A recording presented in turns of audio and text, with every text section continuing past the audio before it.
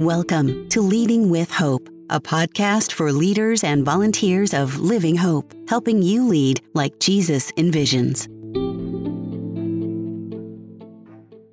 Well, hey, welcome to the Leading with Hope podcast. It's Kirk and Colin, and we are back in the office. Last week we were traveling, and we did things a little bit different with a great interview with Ron Walburn. Yeah. If you didn't listen to it, you should listen to it. It's fantastic. It was very insightful for me. It was fun asking questions to a very wise mind. I don't know. As opposed to me normally. No, I didn't. A different wise mind. Oh, I should have prefaced that differently. Anyways. And then Colin probably doesn't know this, but I did a bonus episode, just me and David Hearn, in the middle of nowhere, Manitoba, talking about personal renewal.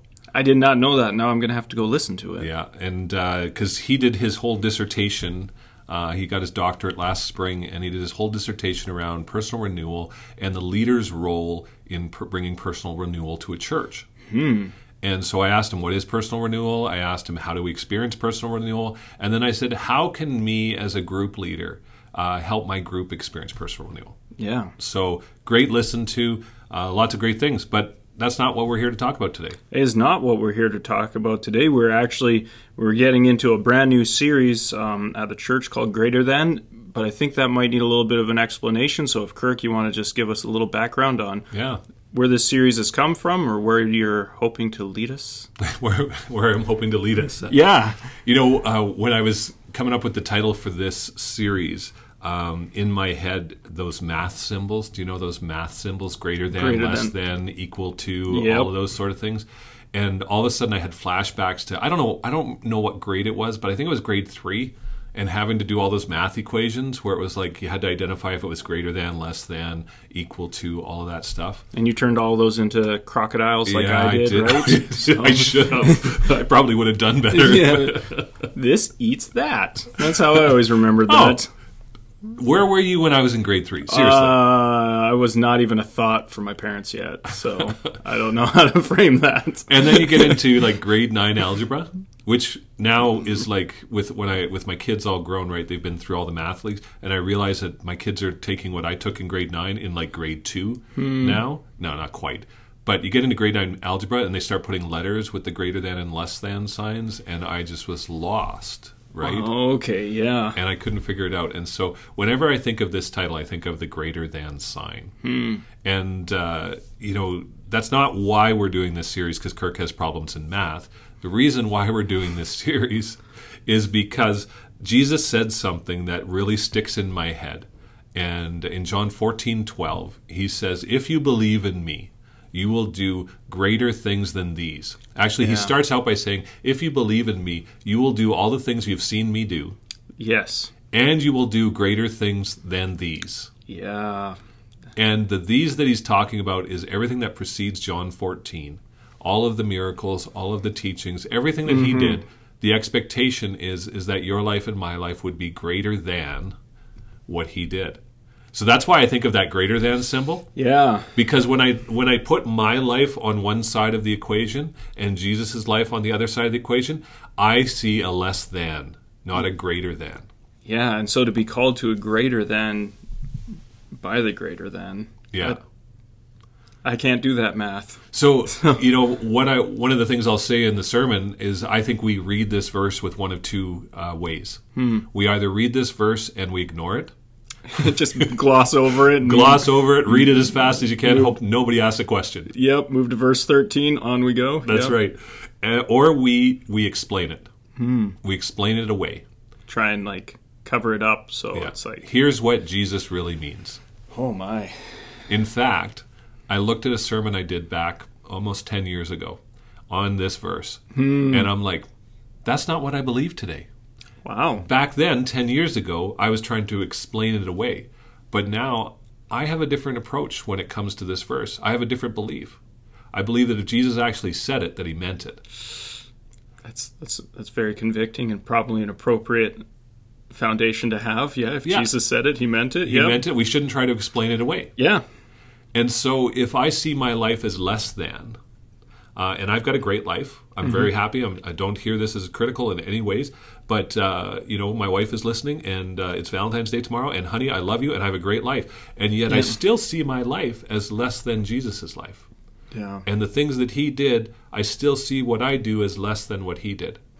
So the question that I have, and sermons sometimes are really the preacher's therapy. Yes. Yeah. I don't know if maybe this is a revelation to everybody that's listening, but that's really what happens is a lot of times what we're struggling with or what we're learning comes out in our sermons. Yes. And so I want to learn, what does the greater than life look like? And how do we experience the greater than life? So do we have time for me to ask you how your last sermon on this and this one have varied, or should we ask a different question? Well, so the sermon I did in John 14, I mean, you could probably, if you search around the internet, you could probably find it. Yeah.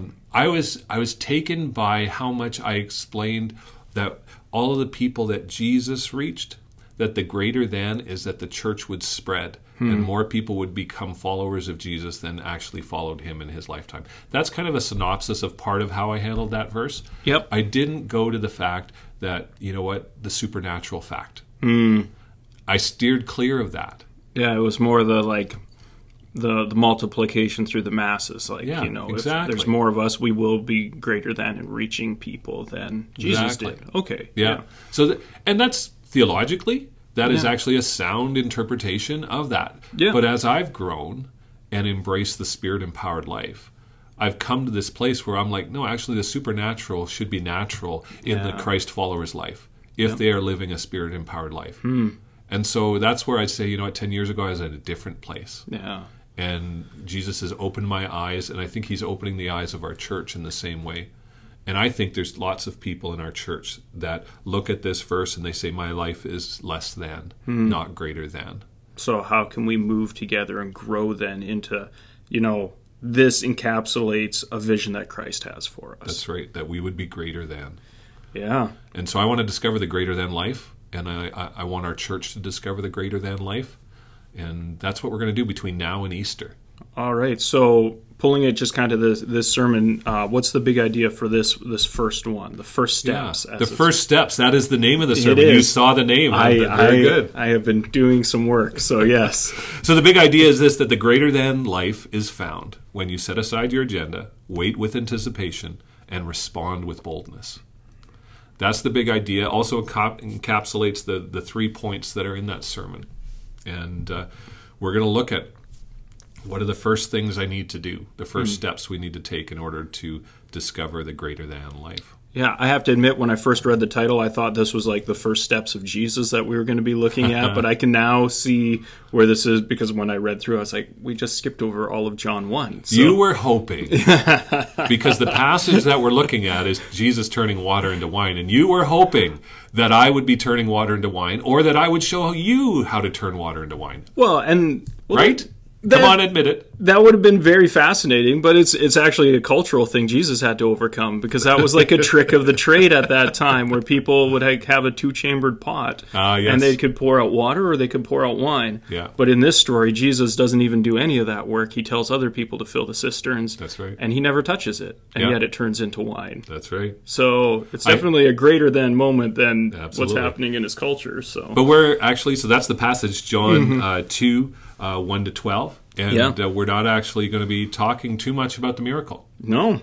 We're actually going to focus on the reactions of the people in the story, which is what's captivated me. Yeah, because there are 3 specific reactions you want to look at, right? That's right. That's so right. what did you want to talk about? Yeah, I'll talk about it. Or do you want to save that for the sermon? No, I'll talk about the 3 people that we're going to look at. Okay. Because some people are listening to this before the sermon, some are listening after. So, that's true. You know what? The first is Mary's. Yep. It says in John chapter 2 that Jesus and his mom and his disciples went to a wedding in Cana. And Mary finds out that they have no wine. And she has a very definite reaction to what's going on. Yeah. And, I think we can be like each person that is reacting in this story. And I think in order to experience the greater than life, we have to be like the people in the story. So the first reaction Mary has is the one we typically have. We turn to Jesus for help. And that's how we have to be. Yeah. Right? But at the same time, she comes to Jesus with an agenda. Yeah. And she has something she wants him to do. And we have to set aside our agenda if we want to experience the greater than life. Yeah. And we have to align with Jesus' agenda. The second group is the servants. And the servants, I mean, you've already said they do whatever Jesus tells them to do, right? Mary says, do whatever he tells you to do. Now, they have expectations. I think they have an expectation because Jesus says, fill these 20-gallon barrels, 6 of them, so 120 gallons of water. Yep. That's a lot of water, and it's a lot of wine. It is a lot of wine in the end. In the end. And that speaks to the abundant life that Jesus wants to give us. But we'll talk about that maybe in a second. The servants, they fill it, and I think they had an expectation of what Jesus was going to do. I think they expected that Jesus, the next thing he would say is, go get some of the leftover wine and dump it into the barrels, and we'll serve water-flavored wine. Yeah.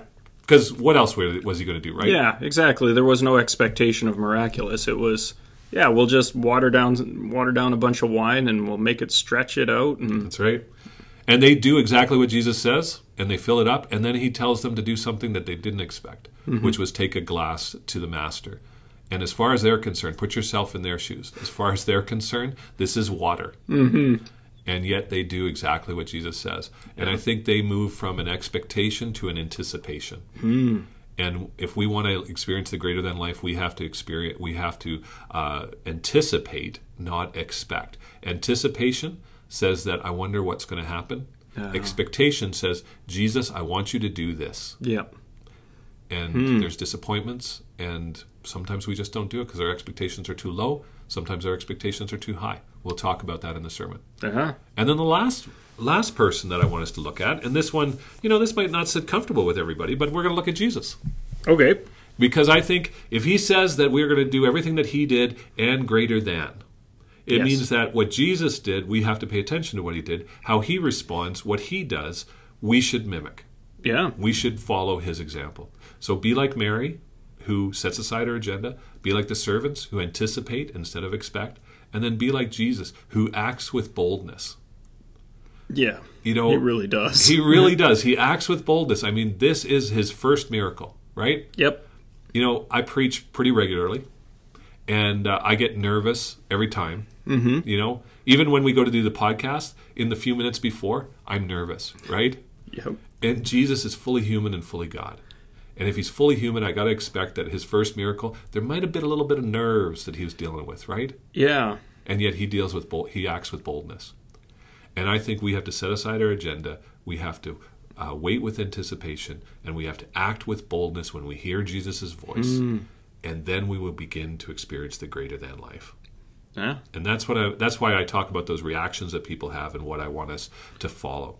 Okay, and so if that's what's going to be in the sermon, what's not going to be in it? Then? Yeah. Like there's a lot in this parable that you could focus on. There's even the reaction of the head servant who the best is saved for last. And so, but we're focusing on the reactions of people. So what's not in here? What's not in the sermon that? Yeah, and we talk about this because this is a great launching off point for all the groups, right? Yeah. Is that we try to give you some extra content that isn't going to be in the sermon so that you can look really smart. No, I'm just kidding. So that you can inspire some conversations or maybe go off on a different bent than we do. And I think one of those things that the master's reaction is a good one, right? That was one originally it was going to be in the sermon, and then as I was writing it, it's like, oh, it's not going to make it. Yeah. But this idea that the best is yet to come, that with Jesus, the best is always yet to come. Yeah. And with God, so you think about the barrels, right, that are used for ritual washing. This was part of the Old Covenant. And these are barrels, 120-gallon six 20-gallon barrels, 120 gallons of water, used for ritual washing, which was part of the Old Covenant, the Mosaic Covenant. And Jesus comes along, and he changes those barrels from ritual washing barrels to wine vats. Or whatever you hold wine in. I don't know. Yeah, vat. There you go. Go with it. Yeah. Yep. And so he changes things, right? And it becomes, here was a ritual that they would do where they would wash their hands and they would wash their feet, and it was symbolic, saying, this is the washing away of my sins. Yeah. But it wasn't really the effective thing that was going on. You had to keep doing it again and again and again and again and again, right? Because it wouldn't cleanse. Water can't cleanse sins. Yeah. But Jesus comes along, and he changes everything.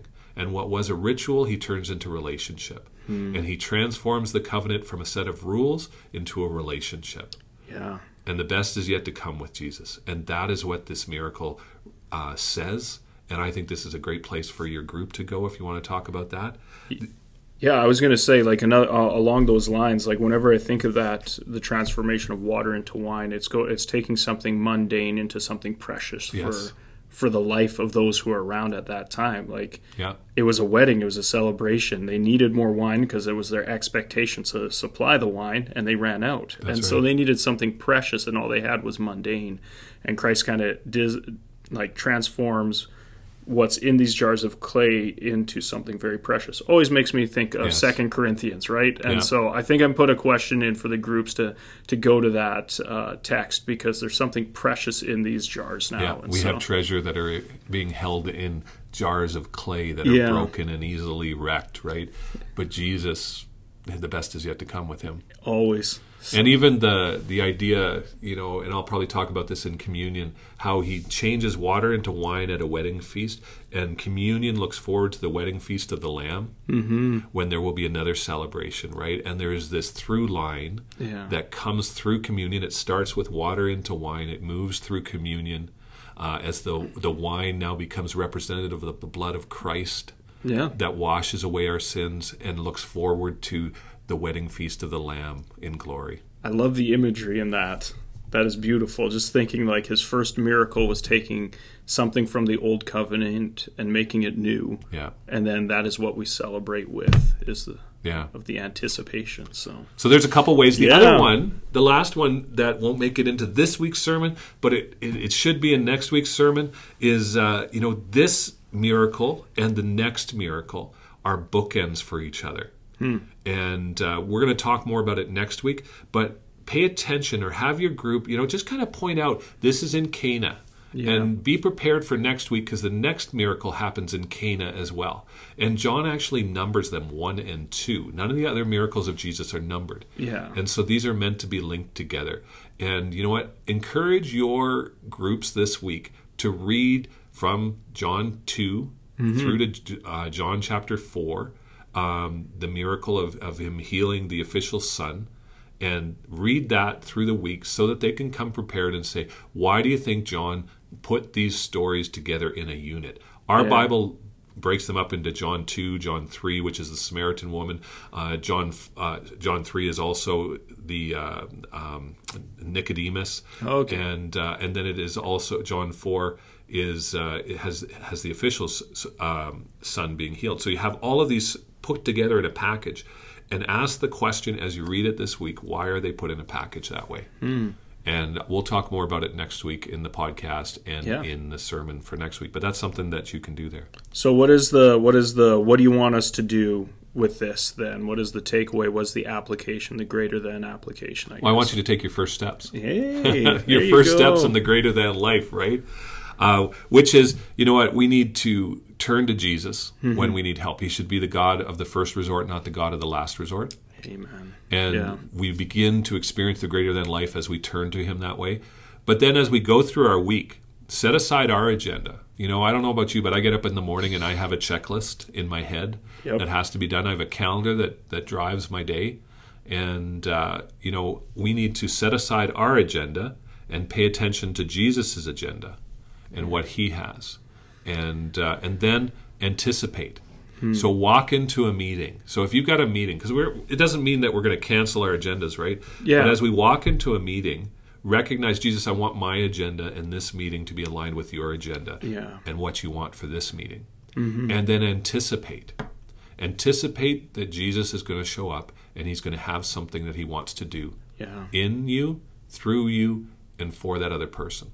And this could be a meeting at work. This could be driving to the grocery store. This could be whatever it is. Wherever you see someone, And then anticipate that Jesus has something in this moment. You know, one of the things we pray in the morning as a staff, we gather at 9, and sometimes the person that we're praying will say, you know, God, help us to see that the appointments and the things that happen today are divine appointments. Yeah. That's living with anticipation. Yeah, just the realization that Christ is going before us into our moments before we are. That's right. God is omnipresent. He is there before we are. And he's got something. Yeah, he's at work in people's lives. So anticipate that he's inviting us into these moments. And then the third one is act with boldness. And this is where I think we fail. Yep, I would say, that's probably where I would fail in this. We gotta, when we hear the whisper of Jesus' voice, when we anticipate this, actually do what he says. When he says, fill up those barrels with wine, do it. When he says, take the wine to the master, do it. Do it. You know, I think that those barrels, they can metaphorically be used to represent many people's lives. And that we have things that are sitting around in our life that are based on rules, that are based on an old way of living, that are not connecting us with God the way that they're meant to, that there's hurts, that there's disappointments. And Jesus wants you to be that person who fills those barrels of whatever they are full of and transforms them into something beautiful. Yeah, and even the fact that there are ritual barrels of cleansing that are empty at a wedding. No one is thinking about their spiritual lives at this wedding. No. But Christ uses that and brings the spiritual into the celebration. They're empty. They're just empty. They're just empty. Not doing a thing. Who knows how big this crowd was? Yeah. So nobody's concerned about washing? Yeah, no one's doing anything wrong, and it's just this idea that, they're sitting there empty and Christ redeems them into the celebration and can do that with us. So. And I think the greater than life is about joining Jesus as he transforms people. Yeah. And transforms lives. And maybe even he might transform some water into wine. I don't know. Amen. I don't know. If it happens, we have an elder who's already put it in his order that if I can turn water into wine, he wants a Moscato. I don't even know what that is. I said I can do a Chardonnay, but I don't know what a Moscato. But anyways, I digress. Did you say Chardonnay? Chardonnay? Chardonnay? Yeah, anyways. You can tell my experience with wine, right? Yep. That's totally fine. I don't know. Maybe I'm being a little sacrilegious there, but I think that if Jesus said we're going to live greater than lives, then we have to anticipate that he actually meant what he said. And when he says to do something, no matter how crazy it sounds, we should do it. Amen. Step out in faith. So that's the application point for the week. Well, there you go. Thank you very much for kind of walking us through, and I hope for our community group leaders, you feel better equipped to lead your groups this week and just empowered to step out in boldness as you do so. That's right. Hey, thanks for listening, and be sure to check out those other 2 podcasts we talked about. I know I'm going to. Talk to you later. Bye-bye.